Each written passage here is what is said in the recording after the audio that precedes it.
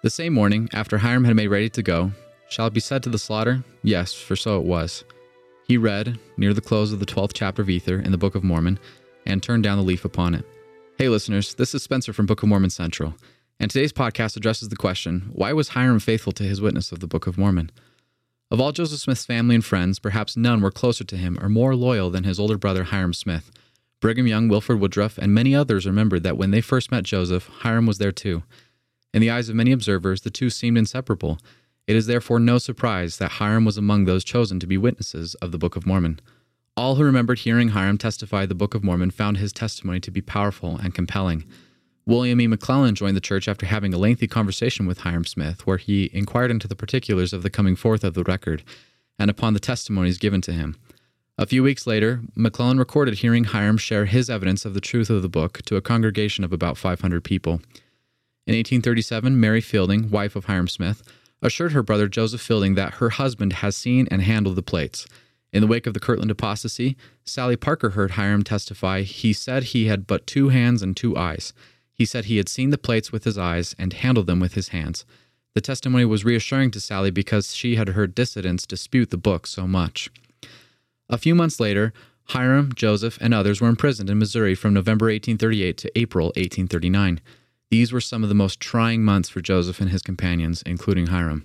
They wallowed in the cold, dark dungeon of Liberty Jail, often vomiting up their food because it was poisoned, and then going hungry for days. Meanwhile, their families and friends were being driven from their homes, and there was little that could be done to stop it.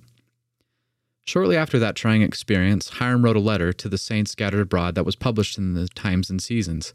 "Having given my testimony to the world of the truth of the Book of Mormon," Hiram wrote, "and having been brought into great affliction and distresses for the same, I thought that it might be strengthening to my beloved brethren to give them a short account of my sufferings for the truth's sake." Hiram went on to describe his resolve to be faithful to his experience as one of the 8 witnesses despite serious hardship. "I had been abused and thrust into a dungeon and confined for months on account of my faith and the testimony of Jesus Christ. However, I thank God that I felt the determination to die, rather than deny the things which my eyes had seen, which my hands had handled, and which I had borne testimony to, wherever my lot had been cast. And I can assure my beloved brethren that I was enabled to bear as strong a testimony, when nothing but death presented itself, as ever I did in my life." Hiram was loyal to his witness literally to his death as a martyr in Carthage jail, together with Joseph on June 27, 1844. That, however, was not the first time Hiram endured suffering and imprisonment for his loyalty to his brother and faithfulness to his testimony. Because Hiram remained steadfast in his testimony during years of severe hardship and persecution, he had been proven and found worthy through his willingness to sacrifice all, even his life. Hiram remained faithful to his testimony of the Book of Mormon because he turned to the book often. He read it, he loved it, and he gladly opened it unto others. While imprisoned shortly before his death, Hiram turned to the words of promise found in the writings of Moroni and found solace in the Book of Mormon itself, the very record he has testified of, as he read Moroni's farewell in the Book of Ether. "Thou hast been faithful, wherefore thou shalt be made strong, even unto the sitting down in the place which I have prepared in the mansions of my Father." Hiram's faith in the promises of his Savior Jesus Christ stood firmly grounded in the Book of Mormon, which he held on to, truly and faithfully, until the end.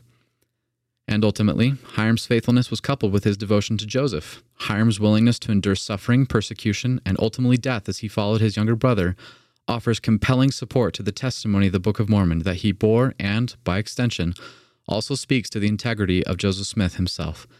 As Elder Jeffrey R. Holland so powerfully and eloquently testified, "In this their greatest and last hour of need, I ask you, would these men blaspheme before God by continuing to fix their lives, their honor, and their own search for eternal salvation on a book, and by implication a church and a ministry they had fictitiously created out of whole cloth? They would not do that. They were willing to die, rather than deny the divine origin and the eternal truthfulness of the Book of Mormon. In life they were not divided, and in death they were not separated. And in the mouth of these two who stood together as witnesses, God firmly established the truthfulness of the coming forth of the Book of Mormon and of the restoration of his kingdom in the latter days. By standing strong together with Joseph, Hiram solidified and eternally memorialized his primary role as one of the foundational witnesses of the Book of Mormon. Thank you for listening.